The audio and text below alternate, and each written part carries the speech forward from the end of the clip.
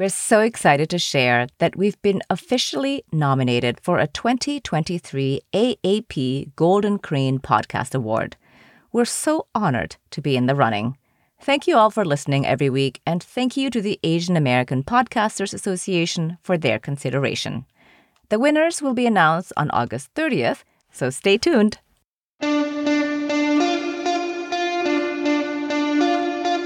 Welcome to Future Hindsight, a podcast that takes big ideas about civic life and democracy and turns them into action items for you and me. I'm Mila Atmos.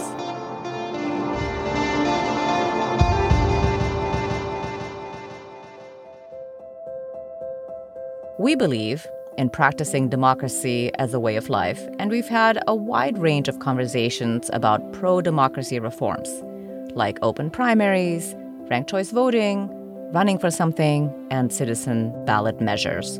We've also had more philosophical conversations about our obligations as citizens and the virtues of a healthy democracy. All of these conversations are illuminating and hopeful, but there's no doubt that there is an asymmetry of effort between the pro-democracy and anti-democracy forces. We know it will take all of us to jump in and participate to make a difference. And so today, we are doing a deep dive into what it means for everyday citizens like us to make saving democracy a part of our personal mission. Our guest is David Pepper, a lawyer, writer, political activist, former elected official, and adjunct professor. He has served as the chairman of the Ohio Democratic Party between 2015 and 2021, and in that role, he was engaged in numerous fights and extensive litigation over voter suppression and election laws in the Buckeye State. He's the author of several books, including Laboratories of Autocracy, and most recently, the excellent how-to guide, Saving Democracy, a user's manual for every American. Welcome, David. Thank you for joining us. Thank you. Great to be with you. The common wisdom is that America is the strongest democracy in the world. It's unshakable. And despite January 6th and the indictment of the former president, what we see playing out in politics today is just extreme disagreement on how to govern between the two main parties. But you argue, and we agree, that democracy is inherently unstable and always at risk. In fact, and we hear this all the time, of course, we're engaged in a battle for democracy itself. Tell us what this actually means and how it should inform our actions. Yeah, thank you. I think that we've kind of been living in this post-1960s, post-Voting Rights Act, almost privileged view that democracy is just automatically stable and intact. And that view is not our own country's history. We've seen democracy under attack throughout our history. It's been imperfect. And then every time it kind of rose to being better, it was assaulted very quickly. That's how we got Jim Crow following the Civil War and Reconstruction. History of countries all over the globe are similar, that democracy is very easy to undermine and subvert. And if someone is intensely doing that, it can succeed unless the pro-democracies see that for what it is and actually fight very hard for it. And so, the broader observation of my book is that especially the most recent iteration since Obama was elected, there are forces that are attacking democracy, uncomfortable with a diverse majority leading this country, and doing everything they can to undermine democracy, to keep their worldview locked in, knowing it would lose in a healthy democracy. And the other side really hasn't seen that. And so the other side, until very recently, assumed democracy was sort of safe, has focused largely on federal elections in swing states, while the other side has used state after state to undermine democracy. And the reason that side is succeeding, even when the pro-democracy side feels good about certain federal election wins, is because the side for democracy has not really understood the battle for what it is, and therefore has not waged the battle in a way that I think ultimately will be successful. So my books are together sort of a wake-up call. Here's what the battle is really about. It's about democracy itself. Here's how the other side is fighting it. At the state level where democracy is shaped and undermined if it's in the wrong hands. And so here's how we have to adjust all that we are doing to fight back for democracy, which means a much broader battle that we undertake, and rebutting as much as we can and rebuffing as much as we can the other side's state-based battle for democracy. Right. Well, As you just explained, in this battle, there are two combatants with different strategies. And of course, the pro-democracy side, as you've said, has until recently not really recognized the battle for what it is. And so, therefore, the anti-democratic forces are always playing offense at all levels, like you said, in state elections, local elections, federal elections also.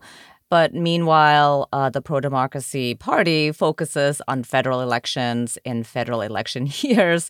So why is this mismatch of efforts an unmitigated disaster, as you describe it? Well, I use the soccer analogy in my book. I have a 9-year-old and a 6-year-old. They both play soccer and they enjoy it.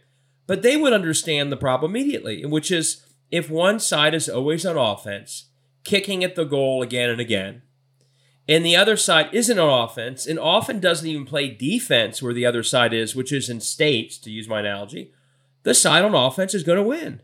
The pro-democracy side is starting to figure this out and catch up, and my goal is to keep going and grow that effort much bigger. But when one side is literally using state houses, let's go back to the soccer analogy, as their front line, kicking at the goal again and again, whether it be voter suppression or gerrymandering or the abortion bans, no exceptions, that don't reflect at all the viewpoints in these states, and they keep shooting it. If we're not even at that state level trying to block the goal, they're going to score. And if when they score, all we do, and this is too often what we do, is say, well, they scored, Dobbs, they scored. Clearly, they scored when Dobbs changed Roe v. Wade, for example, and got rid of it. If all we do is say after losses like that, well, we need more U.S. senators to stop all this, it's the equivalent of saying in that soccer game, if only we had a better goalie, we'd win.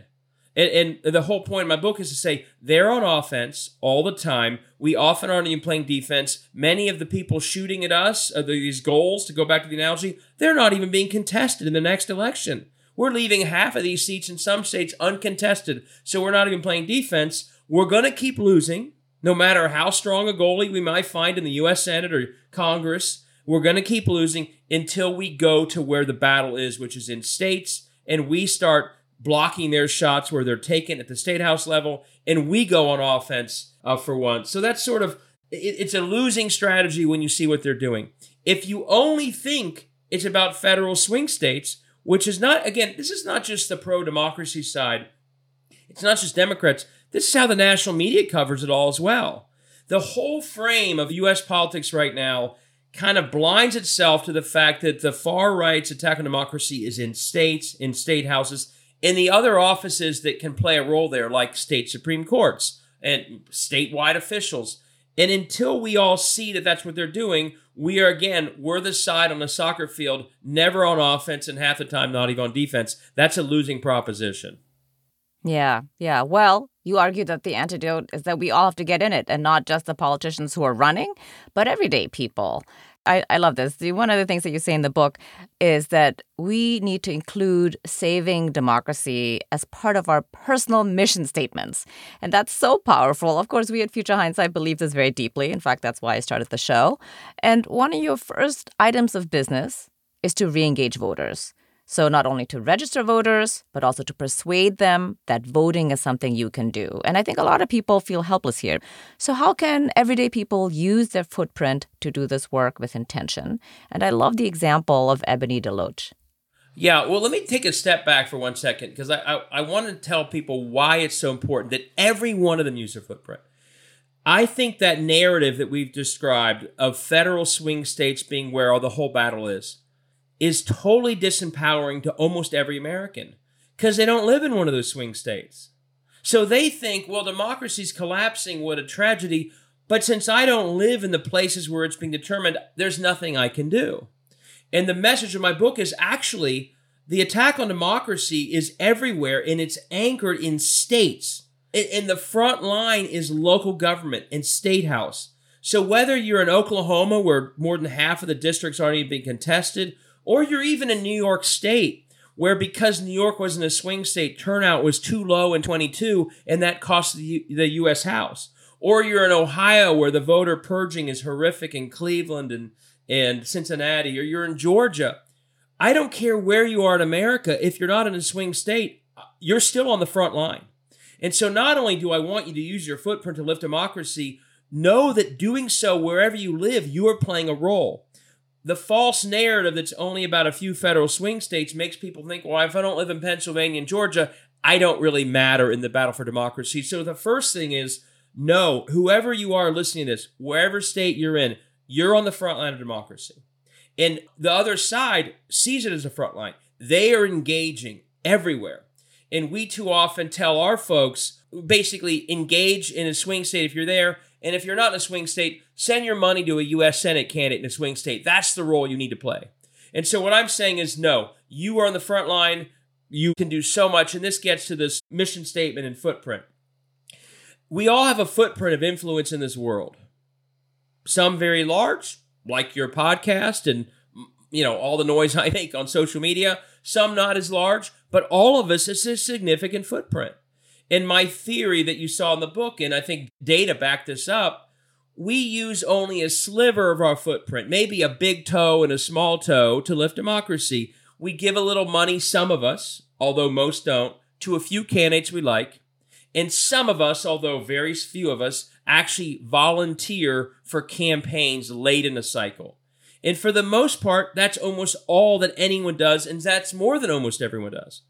Because it's political, it's partisan, and we also don't have this broader vision of democracy. When I say use your footprint to lift democracy, I'm telling you that beyond the slivers I just talked about, everything you do in this world, once you see the democracy at stake, almost all of it can be used to lift democracy. I'll just go through examples. You mentioned Ebony DeLoach. She basically used her network of friends and family, multiple generations, to interact and engage voters in her community, in the broader Cincinnati area, multiple generations. She got her 20-year-old kids to work at it, to engage their entire networks to make sure they were voting in an election coming up. They didn't just go to a party or a campaign and ask for who's the list of voters I should talk to. They said, actually, the people who will most listen to me are the ones in my footprint of influence, my friends, my family, my neighbors, my fellow churchgoers, and that's who we'll talk to. And it's an incredibly powerful way to actually get people to show up and engage in democracy who often are not being engaged by candidates or parties. And her work got more young people to show up, her family's work. So using the social part of your footprint to push for democracy, explain why voting's important, support candidates you like.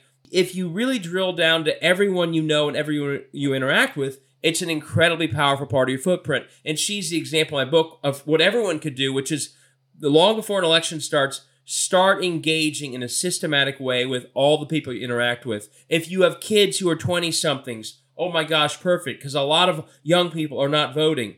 If you have connections or you are directly part of urban areas with low voter turnout, you are right where we need to be. So talk to your friends, your neighbors, folks who show up at the rec center or the library. If you're on a nonprofit board, let's say, or you volunteered a nonprofit, a food bank, a homeless shelter, my gosh, if you could convince that homeless shelter or that health clinic to actually engage everyone they serve, to also be registered, to also get the required voter ID, to sign up for early vote list, all nonpartisan activity, by the way, so they can do it. That little connection you might have to that nonprofit could lift so many people into democracy. And the reason I bring all these examples up is because I think once people hear the examples, they think, oh, I could do that. I do volunteer at that food pantry. I do volunteer at the homeless shelter. I don't think they're registering voters there. They should be. So basically, and I have diagrams in the book, as you know, and I also have a website called savedemocracy.us. You can go to it, and you can print out a footprint I give you that shows you, once you start listing out all the things you do, you'll see there are so many possibilities that you can lift democracy by engaging disenfranchised voters, running everywhere, etc. So there are endless possibilities once you see that you're on the front line and that it matters, and once you actually drill down and look at all the things you do in life, way beyond your traditional political involvement. Oh, 100%. These examples are so clear in how everyday people can get engaged, right? Because like you said, sometimes people think, or very often people think, it's outside of them and it exists in another state, almost like in a different universe. So speaking of elections and voting, in my mind, one of the most important aspects of elections is accountability, and you talk about that a lot in your book. We vote people into office or re-elect them when we agree with their platforms and service, and we kick people out who are not truly representing us. But of course, not a lot of us vote, so sometimes that doesn't work. Or we're gerrymandered and all those things. But in a world rife with gerrymandering and other tactics of voter suppression, accountability is scarce. And I'm thinking here about the example of Brian Hughes in Texas, running unopposed. He authored the 6-week abortion ban. So how is it that he ran unopposed, first of all? And how can we build an infrastructure that values running everywhere so we can get accountability back into politics? Well, as you know from reading my book, I'm obsessed with this topic. Gerrymandering is the original sin, and it's doing so much damage. And I never want to understate how problematic it is. But we do even more damage when we choose to reward gerrymandering by not running everywhere. The damage done is so much worse when 50% of the Tennessee Republicans in that state house were not opposed last November. Of course, they're going to kick out the 2 Justins if they don't even fear any opposition in the general election, and the only thing they fear is a primary. And your example of Senator Hughes in Texas, and it goes broader than him, the authors of the abortion bans in Mississippi that led to Dobbs, in Texas that was one of the most high-profile ones that led to that whole lawsuit mechanism that was so horrible and lawless. The one in Ohio, the abortion ban in Ohio that sent the 10-year-old rape victim to Indiana because she was not allowed to get care in Ohio, even as a rape victim, and she was only 10 years old. None of the authors of those bans in those states faced an opponent in the next election, even though those laws were deeply unpopular in those states and led to controversy. When you see that they're not even opposed, think about the mindset of that official. My gosh, I passed the most extreme law. It turned the country's politics upside down. It got national attention. But where I live, I didn't even have someone knocking on a door in my community for the entire campaign, even explaining that I did it. There wasn't a single article about an opponent explaining what I had done. When I went through the parade, everyone waved at me because I'm the friendly neighbor. They don't even know that I passed that because no one's running against me. We are rewarding and fueling extremism when we let extremists run with no accountability. And again, why is it such a crisis of unopposed districts? Because we have come to believe that unless you're running in a swing office that impacts the federal Congress or presidency, it really doesn't matter if we don't run there. We have allowed not running in all these places to become business as usual. And so we have an infrastructure that basically says, oh, if you're running in a swing area for a House or Senate seat, we are going to get you every dollar we can. You're going to be famous. You're going to get all the attention in the world. But if you're running against that guy who wrote the abortion ban in Ohio or Texas or the woman who wrote it in Mississippi, because you're in a tough district in a state that doesn't meet our standards, we don't even care that you're running. You won't get any help from us. You won't get any emotional support from us. And some of us will say it was a waste of money to give to you at all, which is said all the time.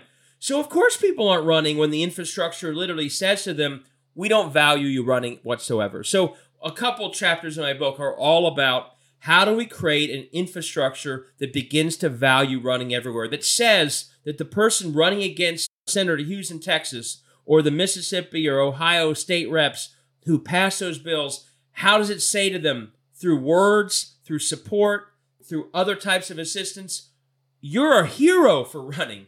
You're a patriot for running. Your running itself, even if you don't win, is as valuable a form of public service as anyone could do because we're at a time where democracy is attacked by the very person you're running against. There are new efforts. There's a grassroots infrastructure building that is really getting smart about how to support and recruit and help people running everywhere. And it's starting to work in some places. There's things happening in Ohio that I think are good for the future. There's an effort called the States Project who's helping convince people, hey, adopt that Pennsylvania State House, adopt that Michigan State House, put your money there. Don't just give to a famous U.S. Senate candidate. Take some of your money and give it there. It goes further. And the good news is it's starting to work. So we have to just scale it up in a big way. So there's infrastructure that's building to say to people, we care that you're running in these tough places. We respect it. We celebrate it. We support it. But we have to take that infrastructure and build it up very big and very quickly. It doesn't get solved overnight, but build it over time so that our future mindset is not, wow, it was amazing someone ran in that place. It should be switched to, wait, we didn't run somewhere? What's wrong with us? We have to have the default be, we run everywhere, every time. We hold extremists accountable wherever they are. And the damage, again, being done by not doing that is we're not winning races that we probably could win. And even in the many races that we probably couldn't win, we're allowing extremists to basically become more and more extreme, and there's no accountability, so that's the downward spiral of Iowa, Indiana, states that voted for Obama, Missouri, a state that voted for Clinton. The downward spiral in part is occurring because we're not even contesting these places, so the only battle happening is who can be more extreme. So we can win more if we contest more, but even beyond winning more, the accountability will help bring some sanity back in a lot of places that are losing it quickly. 100%. Well, just for the record here, we did have Daniel Squadron on from the States Project, and so that was a really wonderful conversation. And, you just talked about extremism basically flooding the airways and becoming more extreme because there's no other countervailing voice. And you mentioned this in your book. One of the reasons that Americans are not necessarily aware just how much democracy is truly in danger is because elected Democrats don't appear to be fighting for it, not only in these state elections that are uncontested, but on the national level, when the John Lewis Voting Rights Act failed in the Senate, or the very slow response and the repercussions for January 6th. So when it comes sort of the meta messaging on this from the top, how can an everyday person get engaged here in their communities when they talk to each other about being pro-democracy? So I appreciate you picking up on the chapter in the book on messaging. And one of the key pieces, as you mentioned, is meta message. And the meta message is the message that you communicate not by the words, but by the actions, and maybe by the tone of which you are using to describe what's happening. The words are being said in a way that doesn't feel as urgent as the words are in the actual moment is. Who expressed these words in a way that woke up America? The two Justins in Tennessee. They were fighting. In all of America, they got famous overnight. Same with Malik McMorrow in Michigan. Same with Wendy Davis in Texas. That's the kind of fight, that's the kind of passion that I think says to people, oh, we're not kidding. This is serious. This is urgent. At one point, the Texas delegation left Texas a few years ago because of a voter suppression bill. That's what I'm talking about. When we engage too politely using the typical rules like letting the filibuster stop us, politely. Oh, sure, Chuck Grassley and Josh Hawley, we'll let you filibuster voting rights, and we don't even make you stand and make the argument for days at a time. We're just going to go home for the weekend. To the American people, that's a message of, it must not be that bad. Because if democracy were truly under attack, you'd stand up and fight. You'd do what Frederick Douglass did when he said, you got to bring the thunder and lightning sometimes. And so I worry that too often, while many are saying the right words, it took an entire year to even call the vote in early 22 around the voting rights bills that you referenced. If you are urgent about democracy, you don't wait a year on that. It's your top priority. You say from the very beginning, hey, you say it to Democrats and Republicans, you want something done on infrastructure? Well, we're not going to do it until we also protect voting rights in all these states.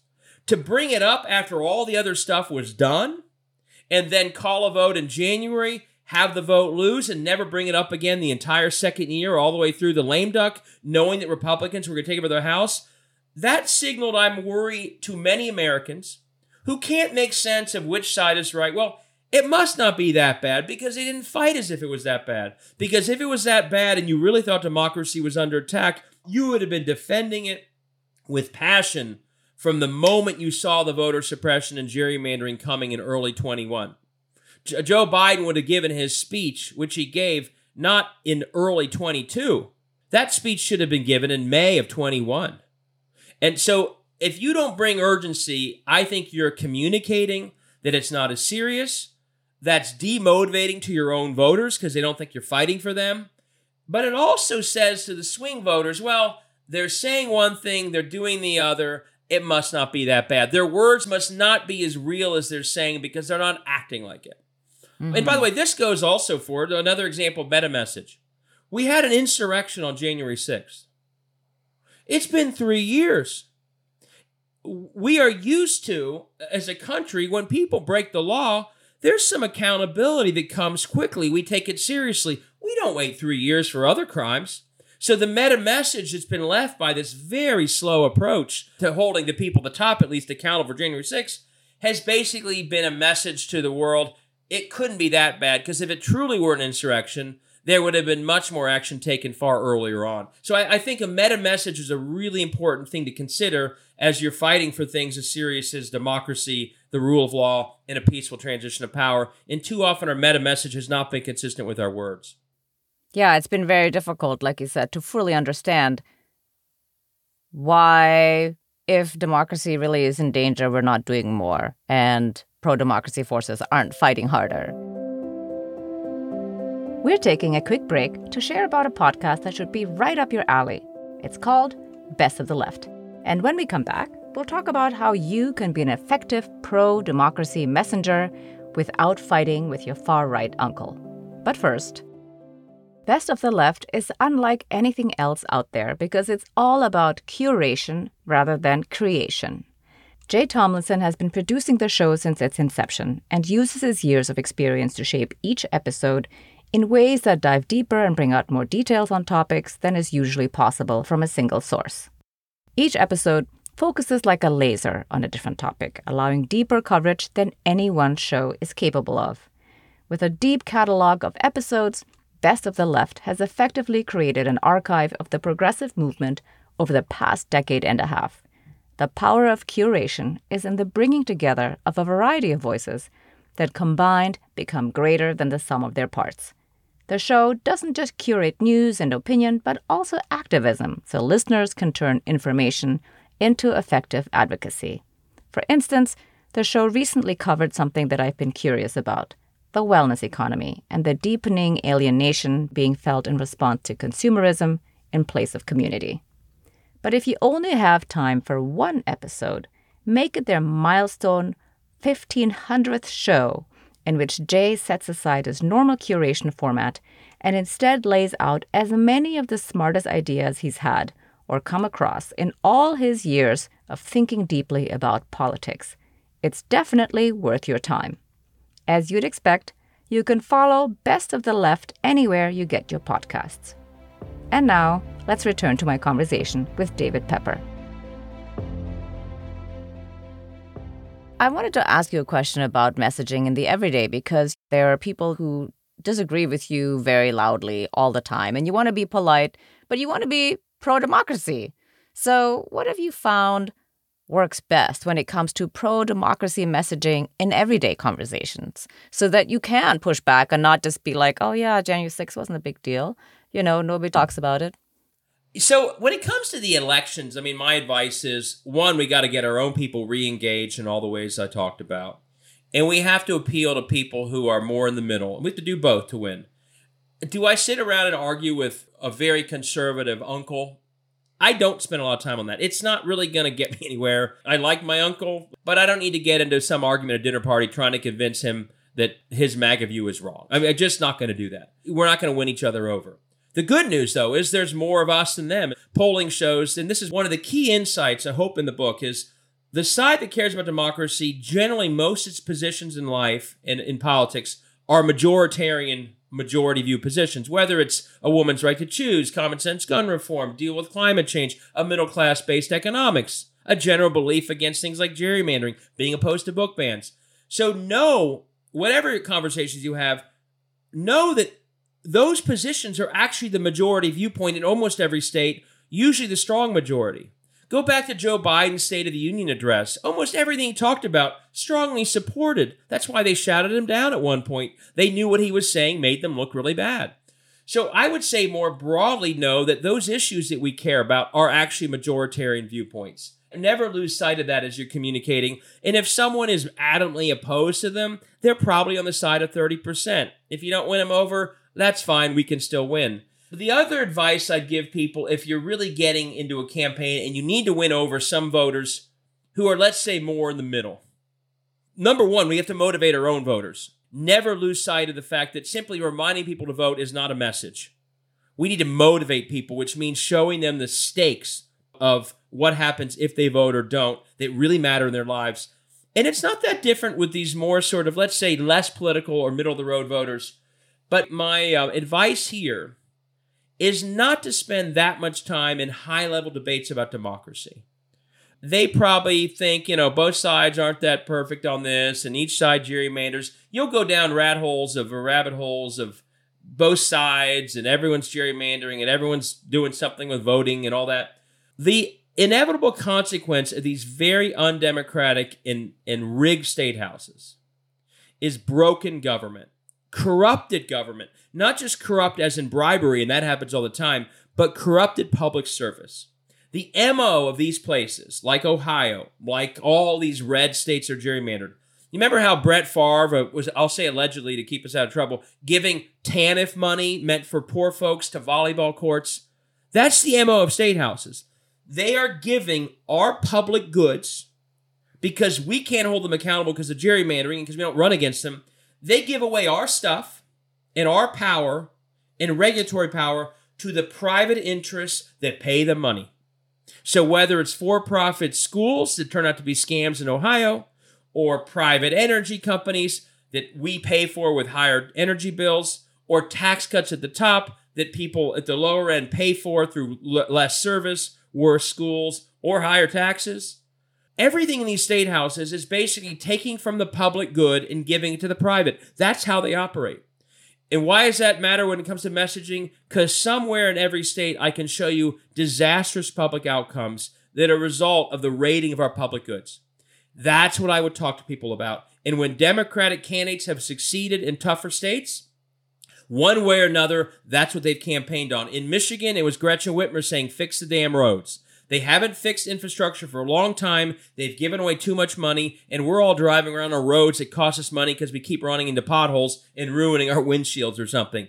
In Kansas, it was Laura Kelly, the Democratic governor now, second term, saying, Sam Brownback ruined our school system, and I'm going to fix it. In other states, it will be, there's only school 4 days a week because they're so defunded schools, they can't even afford to have it on Fridays.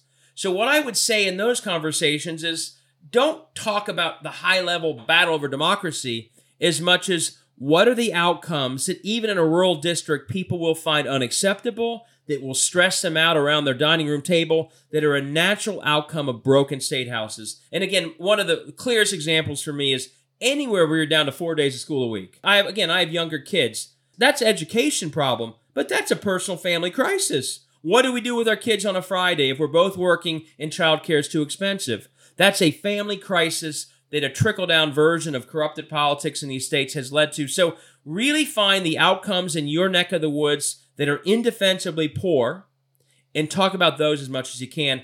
And that's how a lot of people have won elections in tougher places. You're talking about state houses and the failures of poor governance, basically. So in Ohio, you had a special election on August 8th. Of course, this is exactly the kind of thing that you write about in Laboratories of Autocracy. So the vote on the ballot is issue 1 about constitutional amendments. What is that really about? In many ways, issue 1 is almost the perfect summary of all we've talked about, being attempted to be implemented through a constitutional change. They know they're in the minority. They know the people of Ohio are pro-choice. They refuse to live in a world where that majority gets its way. They know there's a ballot initiative coming in November where there would be a vote on whether or not in the Ohio Constitution is a protection of a woman's right to choose, just like Kansas. And the polling is somewhere in the high 50s. Rather than accepting the majority will on that, basically what they're doing, just like they do with gerrymandering, is rig the rules of how we amend the Constitution itself, raise the threshold to 60%, that they basically know will probably make it so that that abortion resolution and amendment cannot pass. Their goal is to subvert democracy enough to lock in a minority worldview that otherwise would lose. And they know it would lose. And some people say to me, David, that's a pretty major charge. You're lobbying their way. Well, that's what issue 1 is. Issue 1 is literally a cynical effort sneaking into an August election after the other ballot initiative began to gain momentum to change the rules, to subvert democracy enough from how it's worked in Ohio for 100 years to make it so that majority will cannot have its way. It would be one other step in the move away from a healthy democracy and towards, again, they don't want to end elections. They want to have the process of elections go. They just want to play with the rules enough so even if the majority is against them, they still win. And they've done that very well with gerrymandering. And now their hope is to do it even when the voters come together through direct democracy. They still want to have a situation where even when in the minority, they still win. In many ways, it's horrible, but it's a perfect encapsulation of how they're thinking. And here's the biggest problem. This is why this is a national election and not just Ohio. This is not dreamed up in Ohio somewhere. Everything I've said about state houses is part of a national operation. ALEC, the American Legislative Exchange Council, and other right-wing think tanks, they see the opportunity to run their agenda through state houses for all the reasons I've described. And so they aren't just letting it happen one at a time. This is coordinated. The same laws are passing all the same states, the same approach to voter suppression. And if it works in one place, this is why I call my book Laboratories of Autocracy, they study it, learn from it, and bring it elsewhere. So every state where citizens can vote directly, that is a threat to the state houses they've hijacked through gerrymandering that are passing agendas way out of tune with the people of these states. So if they can get the people out of the equation by raising the standard in one state, they'll do it in as many states as they can. Right. It's a prime example for suppressing the vote, essentially. Not for this election, but for the next election and then going forward. And in the near term, it's about abortion access, but this will suppress the majority from being able to change things when it comes to gerrymandering, lift the minimum wage. This is a way to basically lock out the majority view of Ohioans on all these issues that a state house that's actually been named the most corrupt in the country would do the opposite of what Ohioans want done on all these issues. So they don't want the majority weighing in counteracting what they're able to do through gerrymandered, unaccountable districts. You argue, actually, that precisely because of the power in these state houses, blue states should be laboratories of democracy. So what does that look like? What's the first thing, if you're a blue state, that you should do? You know, I would say actually do what Michigan and Minnesota started doing this year. Michigan and Minnesota, because we won the Minnesota Senate, the Michigan Senate, Michigan House last November, great wins, counter-cyclical wins, which that's part of that grassroots infrastructure I talked about. It's starting to work. They, with their new power, went to town on progressive laws, including voting laws, going forward. And one of my frustrations that I get into the book a little bit is there are a lot of Democrat states that haven't done that. And so we still have old, not so friendly laws in states like, New York or Massachusetts. Now, there are people pushing for it. There are some changes. I know they passed recently. But every blue state needs to be a pristine pro-democracy state when it comes to early voting, drop boxes, no-fault early voting, automatic voter registration, things like that. One, because it means the turnout will be higher and more reflective of the people of those states, and that's good for democracy. But two, every Republican state knows exactly which Democratic states are not doing this stuff. And when we push for these things in Republican states, and I did this when I was chair of the Ohio Democratic Party, the first thing they say to me is, well, New York State doesn't do that. You're a hypocrite. We're doing better than New York State. We're doing better than Massachusetts. And on some of these issues, it's actually true. So when blue states are not themselves living by the highest standards of good pro-voter laws, that's used as a battering ram against reforms in other states. And there's an immediate effort to do both sides on this all. By the way, there's also a real consequence. New York's arcane voting laws are one of the reasons, combined with the fact that New York isn't thought of as a swing state. Turnout was too low last November, much lower than a lot of other states. And all of a sudden, we arguably lost much of the majority of the House because of a bunch of Republican congressmen who won because of low Democratic turnout. So we end up hurting ourselves as well when we're not living up to these standards. So we have to call out and fix laboratories of autocracy in all the ways we've talked about it more. But blue states really should be laboratories of democracy. And when a blue state does something good, Washington State and Oregon have been very good about drop boxes and early vote. Much higher turnout because of it. They should be used as best practices that all the other states do. There's not fraud in those states. There's not a problem. It's just good for voting and good for voters. Colorado has drop boxes all over the place. People use them. It's convenient. It's good for voters. We should use those as best practices, and all the other states should adopt those models in their state. Great credit. They didn't waste any time once they had power locking in these types of reforms in the last legislative cycles. Everyone needs to do that. Hear, hear.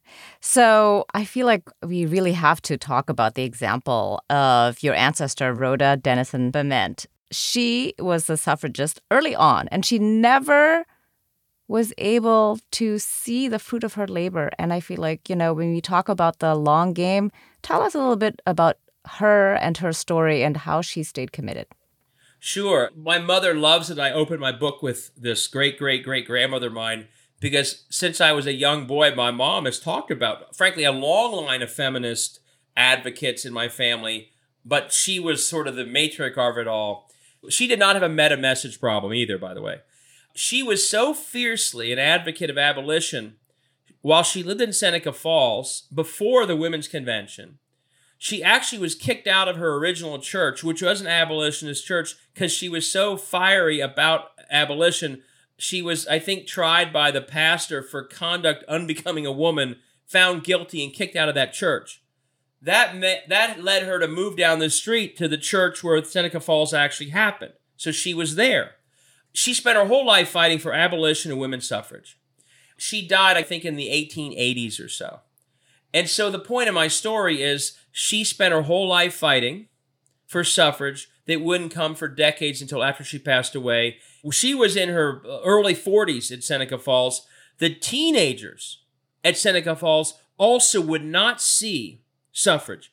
Only the teenagers, when she passed away, probably saw women's suffrage when it came about early in the 20th century. And the point is, they understood what we need to understand. The battle for democracy is a long battle. John Lewis understood that. Rhoda Denison Bement understood that. Suffragists understood that. We have to see it that way. And seeing it that way, I think, is a far healthier way to view it. You will wage it more effectively once you see that it's a long battle. It's our nation's battle. Plan accordingly. Judge your success accordingly. And how do you not fight it? She and John Lewis and others, they didn't stop working after a November election or wait a year and a half to get fired up again for the next election. In the long battle, that would be a completely losing strategy, wouldn't it? They knew it was all the time, full time, year after year. It means you may have to work harder. It may mean, as the footprint model shows, you work differently. You use far more aspects of your footprint than you ever do for politics. But it also means you can make progress in good and tough times. My best example of this in recent memory is Stacey Abrams. She understood the long battle for Georgia's democracy was way beyond each federal cycle. And she fought the battle endlessly, relentlessly, and she knew progress was being made when no one else did, because she was measuring how many more registered voters are there. How many voters in rural Georgia voted for her, a black woman running for governor in 18? She got it close enough that she stood up the night she didn't quite win, and she said, "We made progress," because she knew that she was in a long game, and even though she didn't win, the progress was being made. And 2 years later, when Georgia went blue with 2 Senate candidates, we all figured out she was right, because she engaged in a long game for 20 years. And that's my hope, inspiration for people who in the very short term may feel like they're stuck in a red state. But in your long game, if you're in Oklahoma right now, you're not going to be blue next November. But if you contest all races but 10 versus but 50, that's progress in the long game. If the cycle after that, you're contesting every single one and the margins are getting closer because you are knocking on doors and registering voters, you're making progress in your long game like Stacey did in Georgia when no one thought it could be blue. So once you see long game, my hope is you start to act in a way that you're building towards that long game year after year, and you're basically locking in your progress and always building upon it. Right now, with a short game mindset, we literally take apart almost our entire infrastructure for a year and a half after the big races. We don't take stock in and build from it. We go dark, we disappear, we start up again. That's how you lose in the long game. To put it differently, Steve Bannon doesn't take a break in December. Karl Rove didn't take a break after Obama won in 2008. He went and tried to win state houses in 10 and it worked. We have to have that kind of same long game, relentless pursuit of it that never takes time off, but also always is seeing that we could be making progress through good times and bad. Mm-hmm. And her story to me, she happens to be my great-great-great-grandmother, but her story almost perfectly captures the people who viewed this as a long game and ultimately succeeded because they knew that's exactly what it was. Right. So we talked a lot already about the things that we should be doing. And we now really have the frame how democracy truly is in danger and that we need to be in it for the long haul. What are 2 additional things everybody can do in this moment to bring laboratories of democracy to life? I'd say 1, so a lot of my book is for nonpartisan activity. So if you're not involved in the Democratic Party, and that's a whole lot of people, and you don't want to be, that's fine. But you care about democracy, which I hope you do.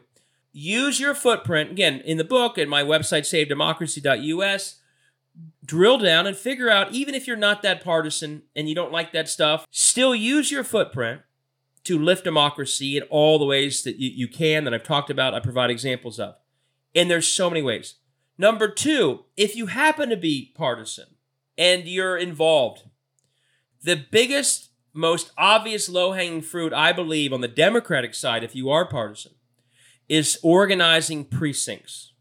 The unit of politics that is the most at the ground floor, it's called different things in different states, wards, precincts, whatever. But it's a geographic region, the smallest region, where normally it's 300, 400, 500 voters.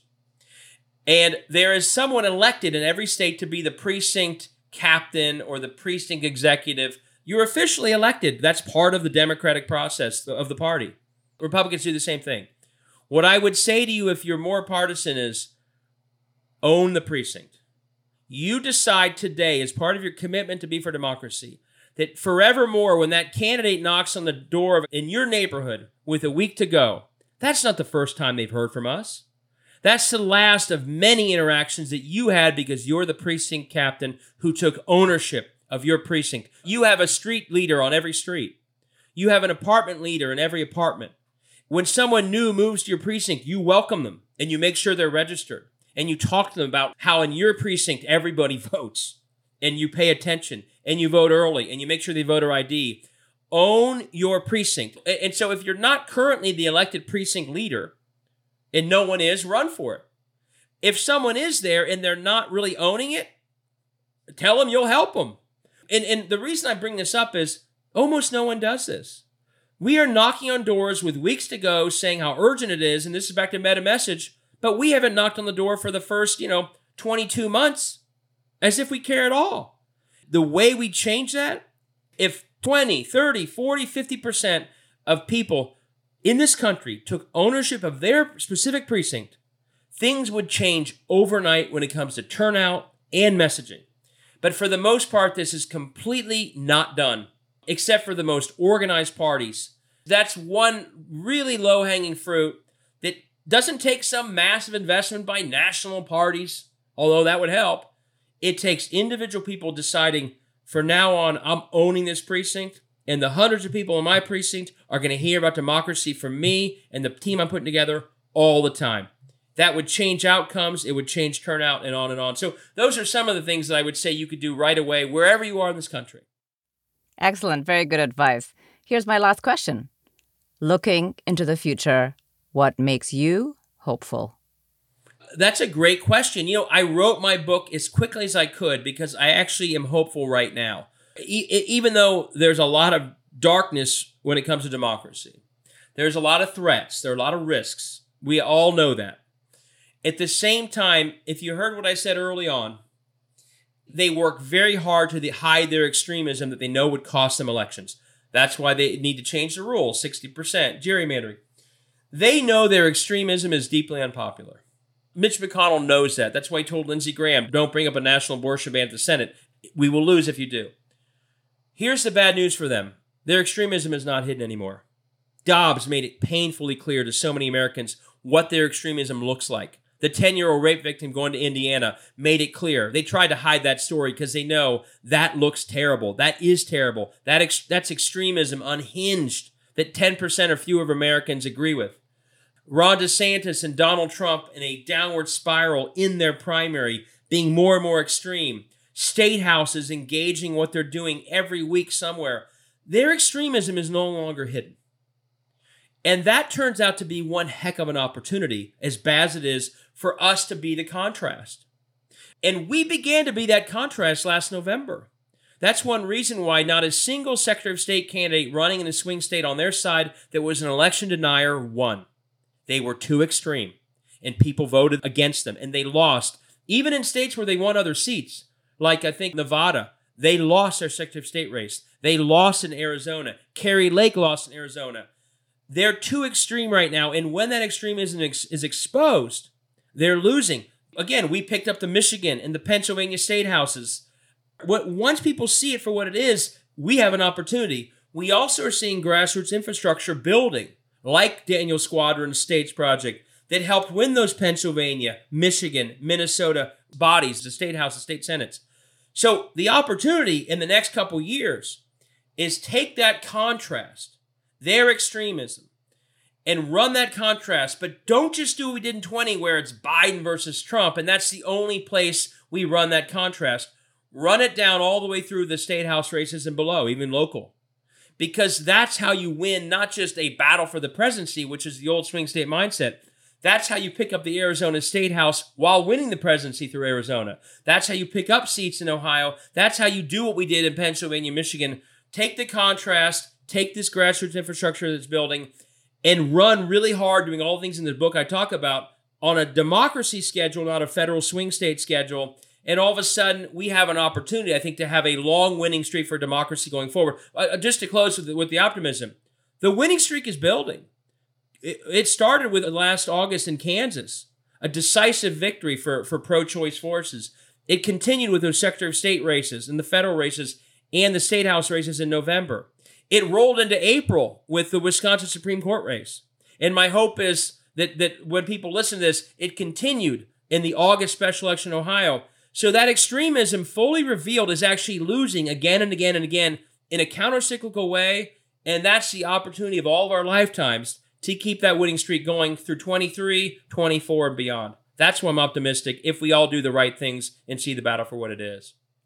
Well, you have just given me a lot of hope. I love your enthusiasm for democracy and your passion for getting us all engaged. Thank you so much for joining us on Future Hindsight. Thanks so much for having me. Honored to be with you. David Pepper is the author of the excellent how-to guide, Saving Democracy, a user's manual for every American.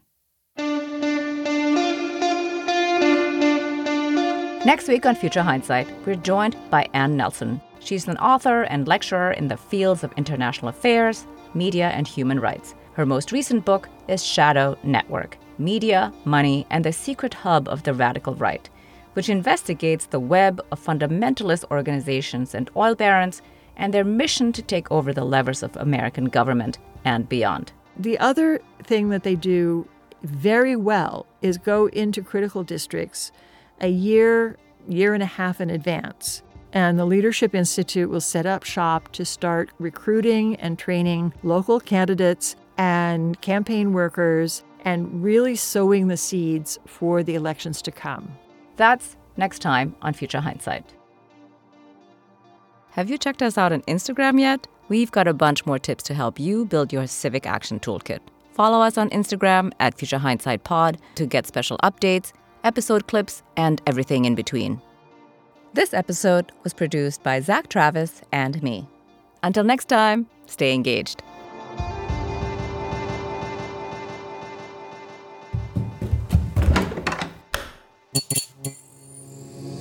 This podcast is part of the Democracy Group,